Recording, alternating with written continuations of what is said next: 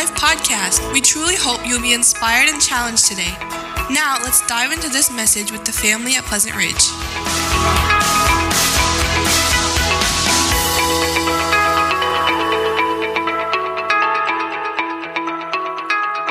We are talking about some things about prayer for the month of October, and focusing on prayer, what the Word of God teaches about prayer, what it says about prayer. And we've already seen that as what God's Word teaches us, that it gives us this picture of Jesus' habits of prayer life, that he prayed often, he prayed when he was weak, he prayed at times where it seemed like might not have been the best times to pray. And last week we took a look at the importance of asking and receiving, and not in so much of asking what we want, but the fact of asking God to be at work in our lives and for His will to be done in us and through us. And this week I wanted to address some of the reasons why prayers go unanswered. Now, some of the things we're going to talk about here this morning may seem like hard, for lack of a better word, to talk about, but I want to let you know that I have your best interest in all of this, and really, even God has more of a better interest in your life than I could ever have that. But I think there are many times that when we pray, and I've heard this, maybe you've heard this as well. I've prayed, but it doesn't seem like my prayers are going through. It doesn't seem like God is answering those prayers. And there could be lots and lots of several reasons why that may be happening. And this morning I really want to focus on the big three of why many times our prayers go unanswered. When I was living in Ohio, my wife and we bought a fixer-upper house. It was a wreck. I mean, I'm surprised she's still stuck with me in all of it, But we were going through there, and we replaced just about everything. We did new plumbing, new flooring, new roof, new windows, new doors, paint, replastered the walls. I mean, totally redid this whole thing. One of the things that I got to learn how to do and just learned as I went was rewiring. I had a guy come out because the house was built in 1948, and one of the things that came with the house was that it had to be rewired because it was a house that was a repo, and in order for us to live in the house, it came with a thing saying that we had to have the house rewired. It had a 100-amp box, had to be upgraded to 200-amp box, but also we ran all new wiring in all the walls. And so I, first of all, got an estimate on what that would cost, $16,000. Yeah, I'm not doing that one. So, hey, I'll tell you what, wife, let's rip out all the electric and we can live off of extension cords in one back room. That'll be great, won't it? Yes. And so spent some time, a couple years at least, rewiring room by room, getting everything done. And one of the things that I came to find out is that electricity has to run in a loop in order for it to work. And if you don't wire correctly, your positive and your negative, and if you have it wired on the wrong terminal, or if you have a break in one of those things, you can flip that light switch on and off as many times as you want, but you aren't getting any electricity. And so many times I think in our prayer life we think, well, it's just as simple as me praying and it's going to work. But God actually has requirements in order for prayer to actually work the way that it needs to work. And so what we're going to talk about here this morning is how the fact that God requires for prayer to be a certain way, and there are sometimes hindrances to that prayer. There's circuit jammers that keep our prayers from being answered. And we know that it can't be God, right? Because God is holy, God is righteous, so it's not His problem. The problem lies with us and exactly what we may be doing. And so there are hindrances to prayer. And so this is what I'd like for you to take away with you this morning. Prayer is our lifeline connection to God. And so make sure that there are no circuit jammers Prayer is our lifeline connection with God, so make sure there are no circuit jammers. So let's take a look at a few of these circuit jammers. First of all, number one, sin. You know, it's interesting enough that the thing that hinders our prayers the most is probably the thing that we're the most familiar with, and that is sin. Sin hinders prayer. It keeps our prayers from getting in connection with God. Let's focus on a few scriptures here to help us understand this. First of all, Isaiah 1:15. Isaiah here, he's having a vision about Judah and Jerusalem. He's sent as a prophet to tell people, tell this nation what they're doing is wrong. Jerusalem here, Judah, they're practicing this pseudo worship, meaning they come into the temple, they have all their sacrifices, they sing all their songs, they do all this stuff, they make all their prayers, and God is not pleased with it at all. In fact, many times we read where he says, I just wish that they would just shut the doors to the temple because your worship, it stinks. It's not really what I desire. And so Isaiah here, he says, when you spread out your hands, and God is saying this through Isaiah, when you spread out your hands, and this is the way they would pray, they'd spread out their hands. They're lifting their hands up to God for prayer. And what does God say when you spread out your hands? This is what he says, I will hide my eyes from you. Even though you make many prayers, I will not listen. So here they are, they're coming into an act of worship, they're spreading out their hands, and God says, even though you're making many prayers, he says, I will not listen. I will hide my eyes from you. I'm not going to listen to that.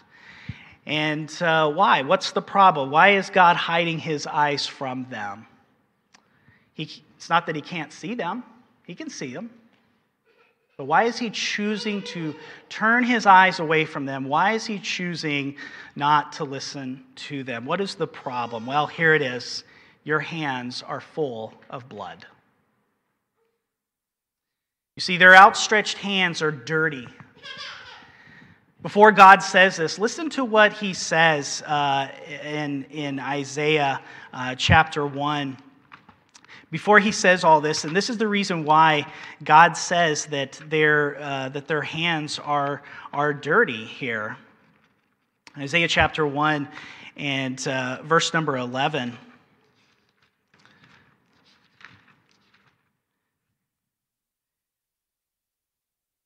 He says this, hear the word, what to me is the multitude of your sacrifices, says the Lord. I have had enough of burnt offerings of rams and the fat of well-fed beasts. I do not delight in the blood of bulls or of lambs or of goats. When you come to appear before me, who has required you of this trampling of my courts?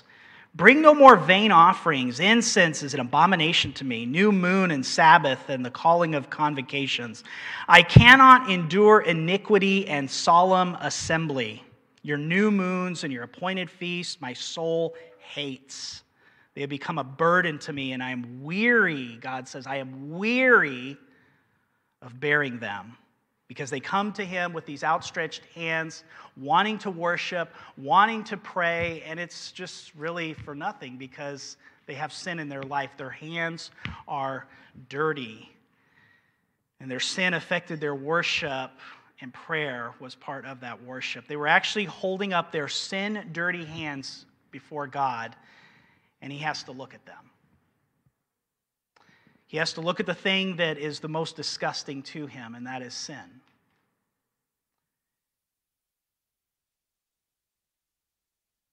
Look at another verse that is found here in Isaiah 59 that gives us a better picture of this. God is speaking here again in Isaiah 59, 1 through 3. And listen to what he says here. Behold, the Lord's hand is not shortened that it cannot save, or his ear is dull that it cannot hear. There's no problem on God's end. Does God listen and know? You bet he does. He wants to graciously give us all things, as we looked at last week. So what's the problem? Here it is. God continues to speak in verse number 2. But your iniquities have made a separation between you and your God, and your sins have hidden his face from you so that he does not hear. But your iniquities, your sins, and God gets then a little bit more specific here. Look what he says.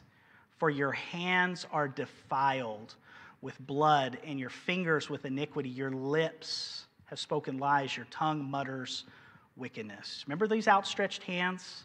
This is what God sees. What does he see in your hands? They're filled with blood. Your fingers with iniquity. Your lips have spoken lies, and your tongue mutters wickedness. It's all over your hands, your fingers, those hands that are outstretched to God. It's right there in front of him. Let's look at another one here. Psalm 66:18. If I regard wickedness in my heart, the Lord will not hear. Isn't that interesting to think? How does our hands get dirty? It all begins in our heart, right? Isn't that what Jesus taught us? It's the things that proceed out of the heart, right? The things that are in our hearts. And that's where it all begins. It begins in our hearts. And so when we think about our prayers, what is the purpose of them? As we talked about last week, it's having access to everything God desires for our lives. Our will being aligned with his. And when we pray, we are working in cooperation with God to do and accomplish his will on this earth. And if we are harboring sin in our lives, in our hearts, what use is our prayer? It's not getting through. We can go over there and we can toggle that light switch all we want. We could probably even try to have a healing service for the light switch. But it's not going to work. We have to get right with the Lord. We have to have confession of our sin. We have to have a renouncement of that sin in our life. When we pray, we are working with God, and it's to accomplish his will in us and through us. And if we have sin in our life, it creates a circuit jam and the prayers are hindered. You know, I would say that just about all of us here have a cell phone, right? Does anybody else still in here have a landline? Okay, a few of you, all right. It's becoming like really, really rare. Like pretty soon you're going to have kids be like, what's that? That's weird, right?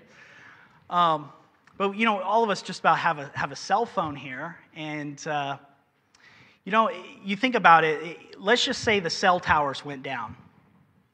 And then you wanted to call somebody. You dialed that number.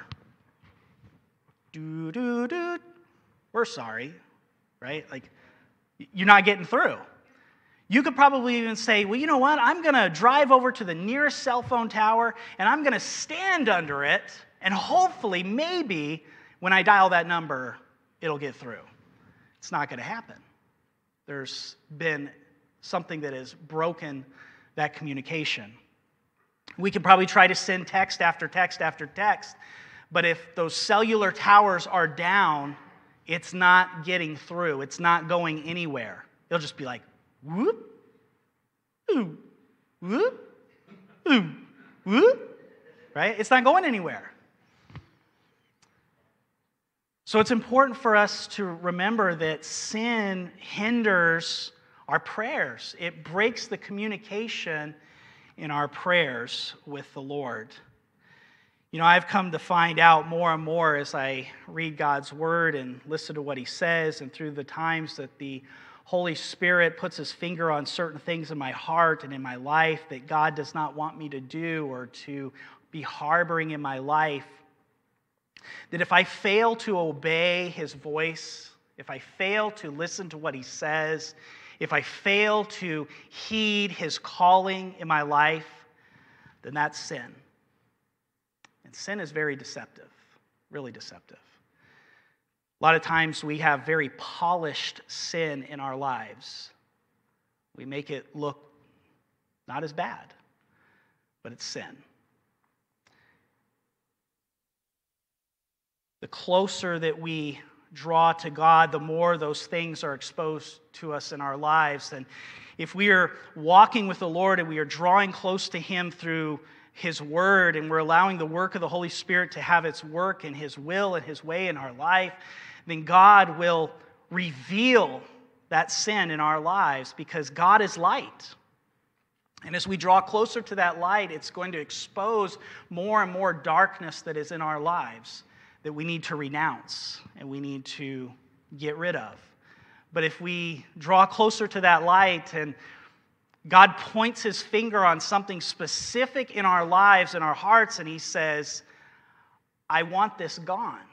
I don't want this in your life. If I say, well, come on, God, that's important to me. This is important to me. This is that. And I make excuse after excuse. All I'm doing is I'm taking a pair of wire cutters and I'm going, clip. And I'm cutting off the communication with God. So it's very important that we keep this open communication with God, and sin will hinder that.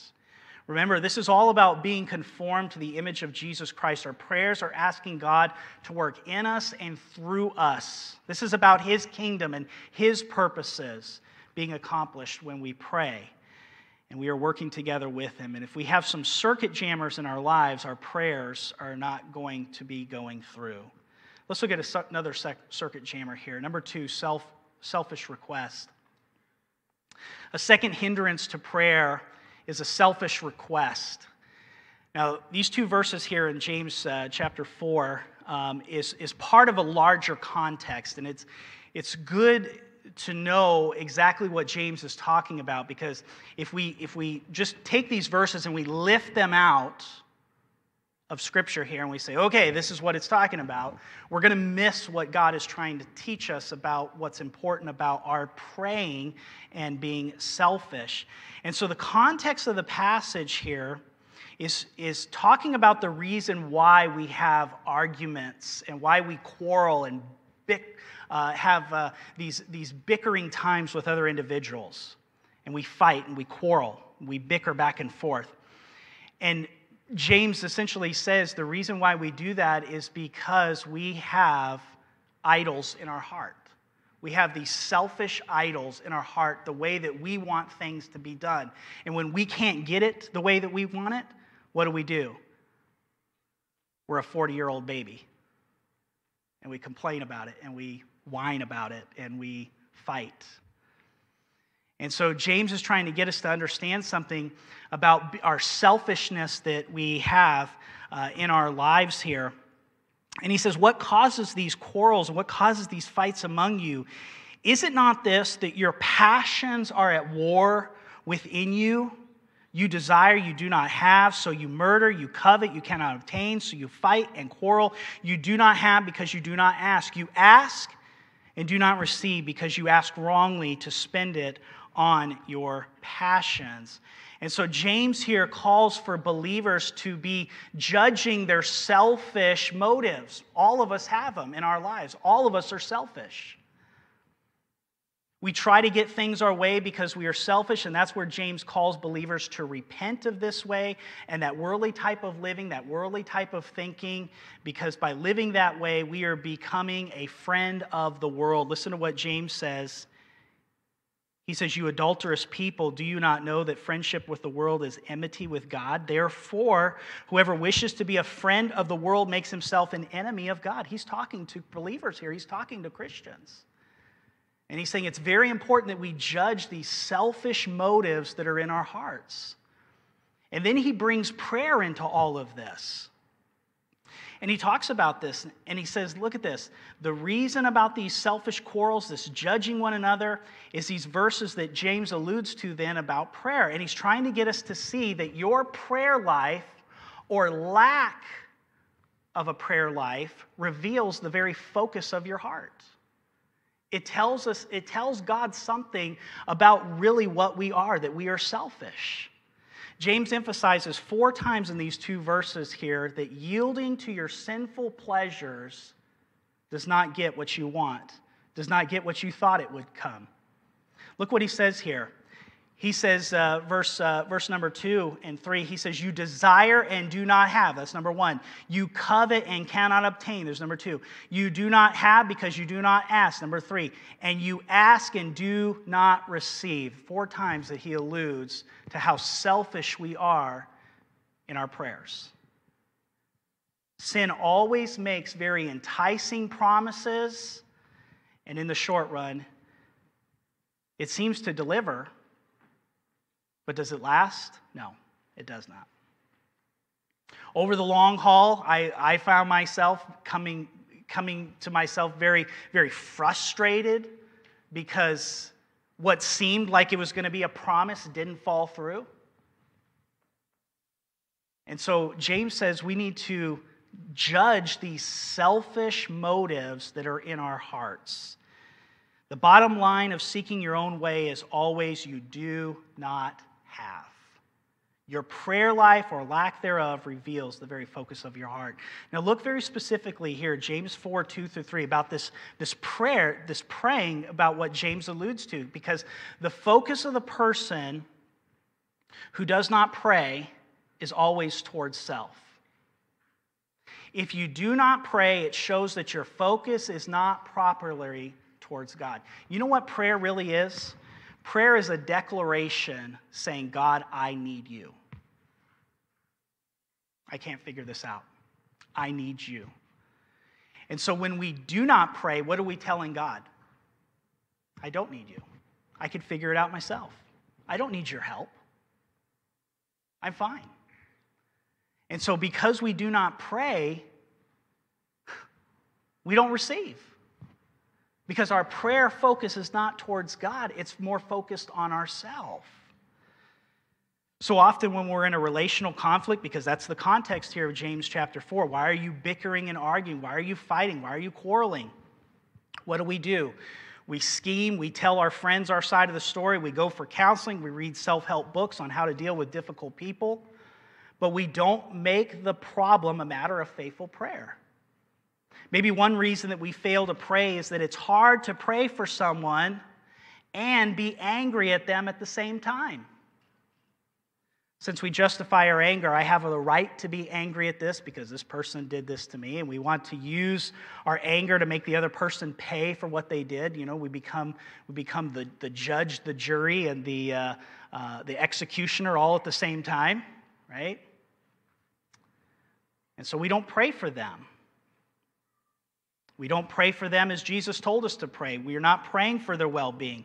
And maybe you're thinking, well, you know, Mike, I do pray for people that make it difficult in my life. And I pray that he or she will deal with their wrong attitude or just get out of my life so I don't have these constant problems. Is that the way we're supposed to be praying? No, that's selfishness. That's why we're not receiving. Because it's a selfish motive. It has the wrong attitude. Maybe you've prayed this way, Lord, help them to see things from my perspective or help them to understand my point of view. Well, I'm sorry, how do you know that your point of view is the right one? There's only one person who's right, that's God.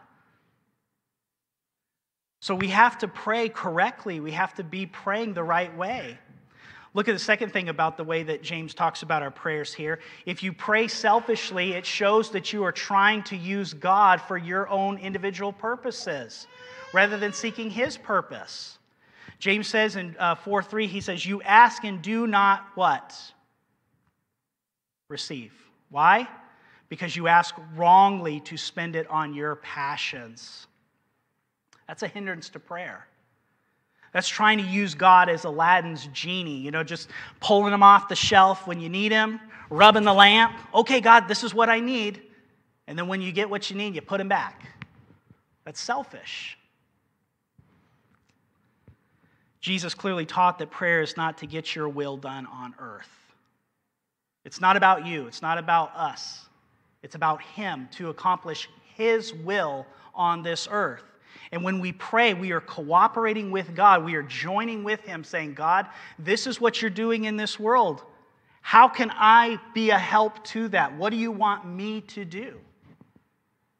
Not going up to God saying, well, God, you know, sister so-and-so over there, she's really causing a lot of problems in my life. Or, brother so-and-so over there, he's really making it hard in my life, and I want you to fix it. God, would you just call fire down from heaven and consume them? Remember, that's what the disciples prayed. They asked the Lord, Lord, will you just call fire down from heaven and consume them? Jesus is like, you don't even really realize what you're asking for here. We're very selfish in our prayers. Jesus told us, your kingdom come, your will be done on earth as it is in heaven. That's what he taught us how to pray. And so prayer is not so that we can use God, it's so that God can use us. We need to remember it's either Christ is on the throne or we're on the throne. Who is it? Should be Jesus. That's why James uses this language here in verses 6, 7, and 8 in James 4. He talks about this and he says, you adulterous people, do you not know that friendship with the world is enmity with God? Therefore, whoever wishes to be a friend of the world makes himself an enemy of God. Or do you suppose it is no purpose that the Scripture says he yearns jealously over the Spirit that he has made to dwell in us? But he gives more grace. Therefore, it says God opposes the proud, but gives grace to the humble. You see, as a Christian, a believer in Jesus, we are not to be the Lord of our lives. Jesus alone deserves that place. And yet I find so many, even myself, many times that profess to know Christ, trying to use God in a way to make themselves happy. That is trying to put yourself on the throne and saying it's all about me. So James is saying that if you do not pray, it shows that your focus is not properly Godward. It's not towards the Lord. It's more focused on yourself. And if you pray selfishly, it shows that you're trying to use God for your own individual purposes rather than seeking to fulfill his promises and his purposes. There's a third thing that James talks about in this, and it's to receive from God, ask with the proper motives. Look what he says. Jesus plainly taught us, Matthew 7:7, ask and it will be given to you. Seek and you will find. Knock and it will be opened unto you. He did not say ask and it will be given to you instantly. We live in an age of instant everything. How many of you get really frustrated when you get online and it takes more than 3 seconds for a page to load? Yep. All of us, right? We put in the instant rice and we expect it to be done, poof, automatically, right? Instantly. Or we dial a phone number and we can't even wait very long. It's like, okay, I'm going to call this person. If they don't pick up in the first ring, I'm hanging up. They must not be there. Okay. Jesus didn't say if you ask, you're going to receive it instantly. He says, ask and it will be given to you. He may have very good reasons to delay the answer, and often the delays strengthen and test our faith. He knows the right timing as to when to answer those things. But our responsibility is to ask, but to ask with the right motive. What is that motive? He tells us you ask and do not receive because you ask wrongly to spend it on your passions. I believe so many times when we pray, we ask for the wrong things because we're asking for the wrong motive. For example, there might be something that's very difficult to be bearing in our life, and so what do we ask God to do? God, please remove this situation out of my life. God, take this away from me. God, I'm struggling with this sin. Will you just please remove this? I've spoken with many individuals that struggle with homosexuality, maybe even struggle with pornography. And I've heard them say this. I have prayed and prayed and prayed for God to take this away from me.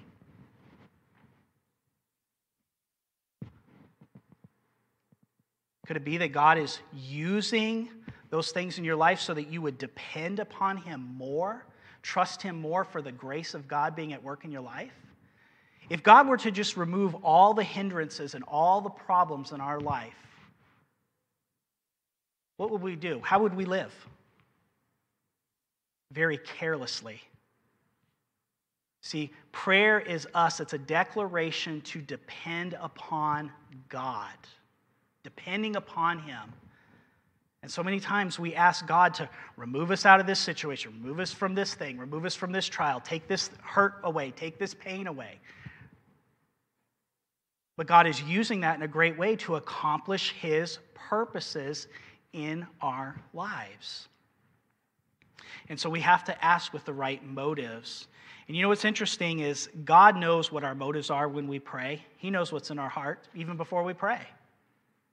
We could be praying for completely legitimate things, personal things, for physical strength, healing from a sickness, friends and family, money, etc., etc., etc. The list goes on and on and on and on.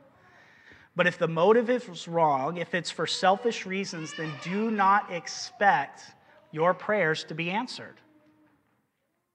God knows that the purpose of our hearts is to want to please Him or not. Here's a third one: an unforgiving spirit.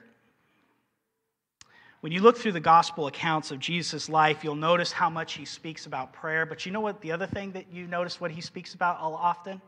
Forgiveness. And what's even more interesting is how He puts forgiveness and prayer together. They're tied together. And so that ought to tell us something, that when we do not have forgiveness in our lives, in our hearts towards others, then our prayers are going to be hindered. There's going to be a circuit jammer there, and it's not going to be able to get through. When you look at the gospel accounts and you see about how Jesus talks about forgiveness, the question that we need to figure out is, why does unforgiveness hinder my prayer? Why does harboring unforgiveness towards another fellow believer in Christ hinder my prayer? It's a circuit jammer. Why does it do that?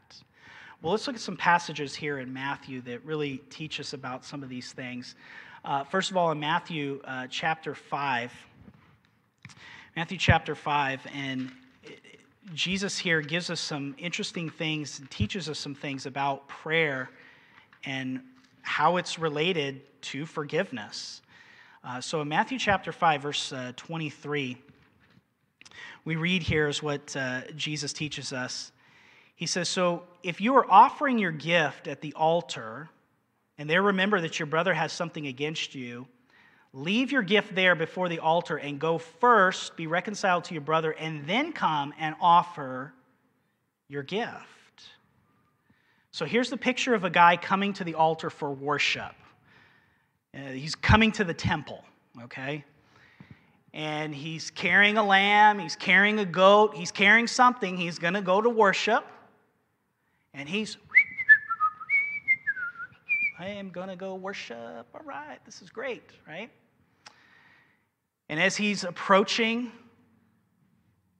the temple there, he's approaching the place where he's going to worship, an image comes into his mind about that guy that really did him dirty. You know, hey man, I went to go buy a pot, and that guy told me it was a good pot, but I got home, it had a crack in it. I went to go find the guy, tell him, he wouldn't give me the money back. He even had on his sign, "Christian pot maker." Can you believe that? What? That guy really, really messed with me. Jesus says, he says, if that happens, he says, don't go through the motions. Don't go over there to the altar and slaughter your lamb and go into worship.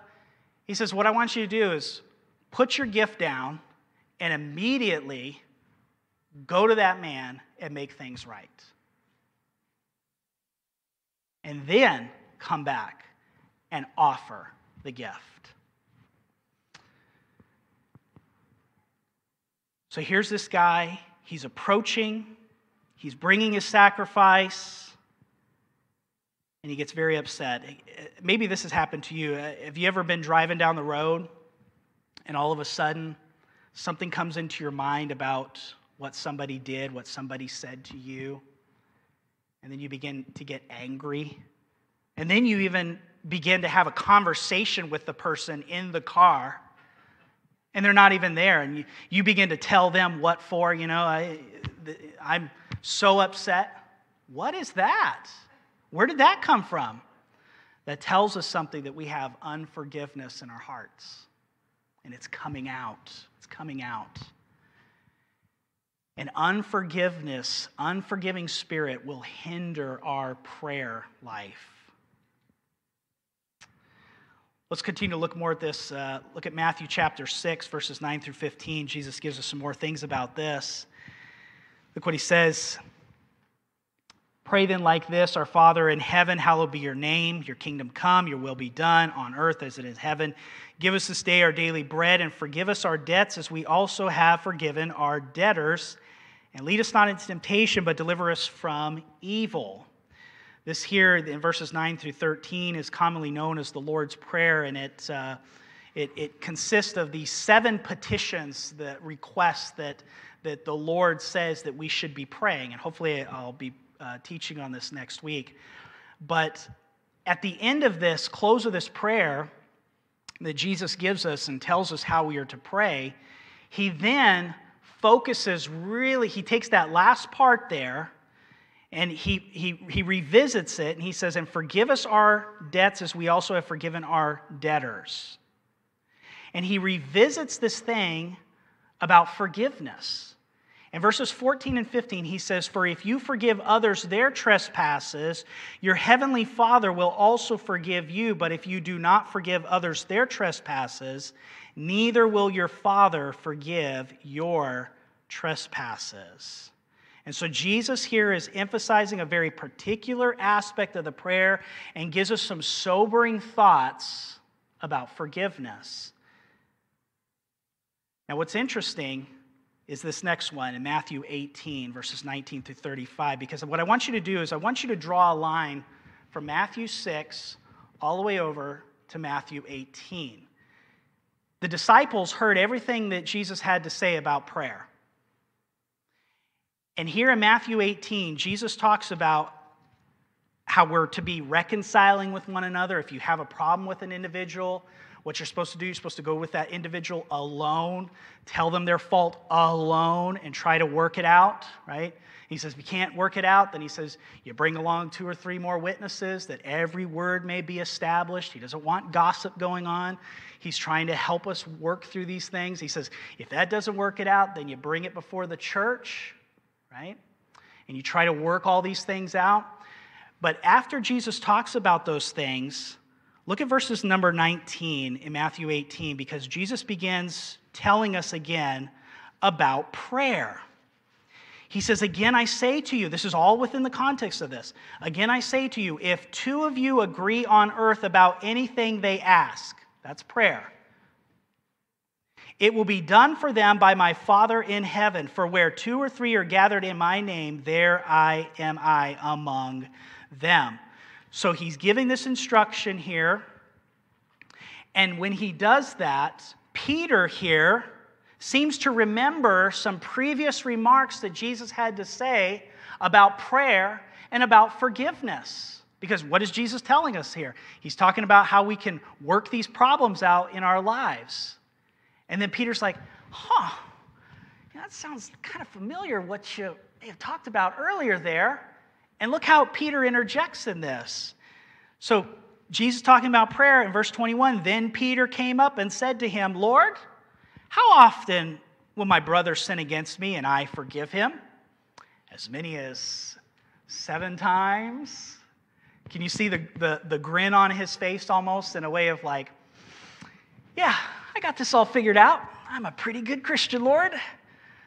If my brother offends me, I know what to do. I will forgive him 7 times, right?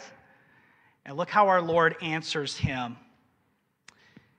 He says, Jesus said to him, I do not say to you 7 times, but 77 times, but 77 times.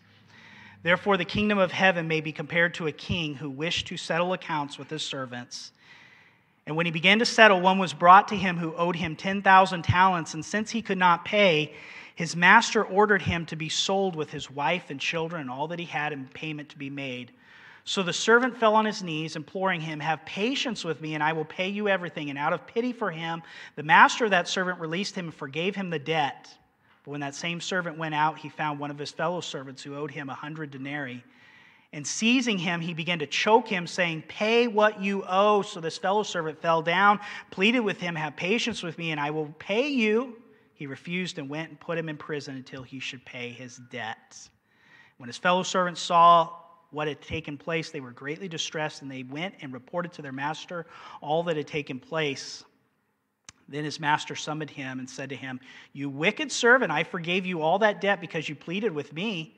And should not you have had mercy on your fellow servant as I had mercy on you?"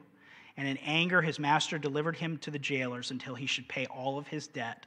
So also my heavenly Father will do to every one of you if you do not forgive your brother from the heart.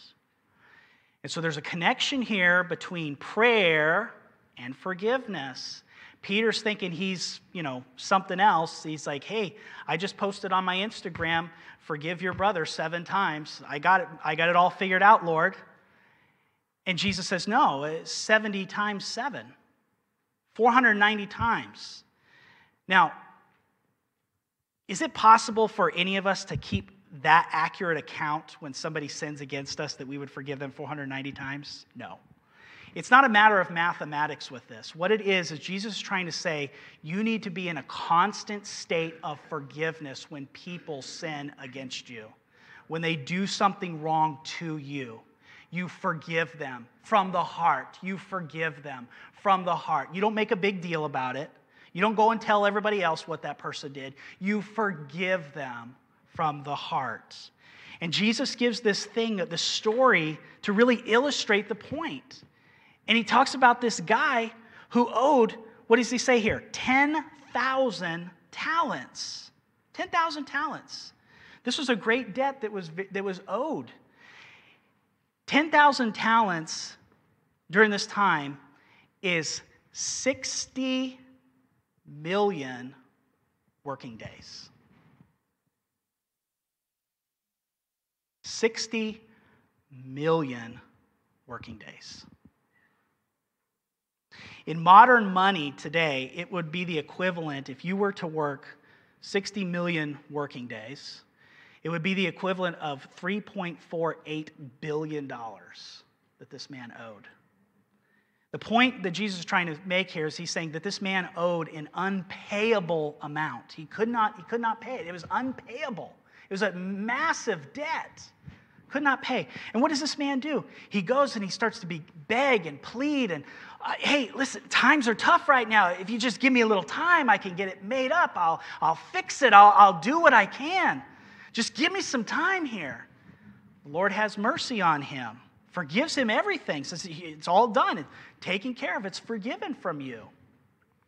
And then this man goes and he finds this other guy, and he owes him. This sounds crazy. How much? 100 denarii. A denarii was a 1 day's wage for a typical day worker. The typical laborer during that time would have worked 50 weeks out of the year and earned an annual wage of only 300 denarii. Now let's put this into perspective. This guy owes 10,000 talents. This guy over here only owes 100 denarii. So 100 denarii, okay, if a man works an entire year, he would earn only about 300 denarii. So this man only owed a 1/3 of a year's wage, or 4 months' salary. That was about it. After 20 years of working, if you worked getting these denarii, after 20 years of working, you will have earned 6,000 denarii, and 6,000 denarii is only equal to 1 talent. So to put this into perspective, the other guy owed 10,000 talents, and it was going to take him 200,000 years to pay off his debt. You see how ludicrous that sounds when this man that only owes 100 denarii, and that guy's going over there and he's choking him. "Pay me what you owe me." And see, Jesus is trying to draw a conclusion to us and trying to help us understand forgiveness, because when we look at the gospel and we understand the fact that we have been forgiven an insurmountable debt, that Jesus released us from the debt of sin, you would never be able to pay it back. Never. Our fate was already sealed. We're going to be cast into the hell fire. We're going to be judged for our sin. And Jesus forgave all of it. And what do? We go and find somebody that did something very petty to us, and we begin to choke them and say, pay me what you owe me. And we harbor unforgiveness in our hearts. Now, if we're praying, oh, Lord, I pray that you would bless my family, bless my dog, bless my cat. You're going through all this stuff, right? And yet, your brother who sinned against you, when you see, oh, that person, I can't believe that person. What are we thinking? That God wants to hear our wonderful prayers that we are lifting up to him because we're not even willing to have forgiveness towards somebody that just wrongs us, when yet we wronged God in such a way? So we have to have forgiveness in our heart in order for there to be the right kind of prayers in our lives. I think David said this very well, and this is his prayer. This is David's prayer. Psalm 139, search me, O God, and know my heart. Try me and know my thoughts, and see if there be any wicked way in me, and lead me in the way everlasting. And that's what we need to pray as well. Lord, search my heart. Lord, are there hindrances in my life that is keeping me from having my prayers answered? God, I want to be at work with you, having your purpose being done in my life and through me. Search me, Lord. Search my heart and see if there be any wicked way in me. Let's pray together.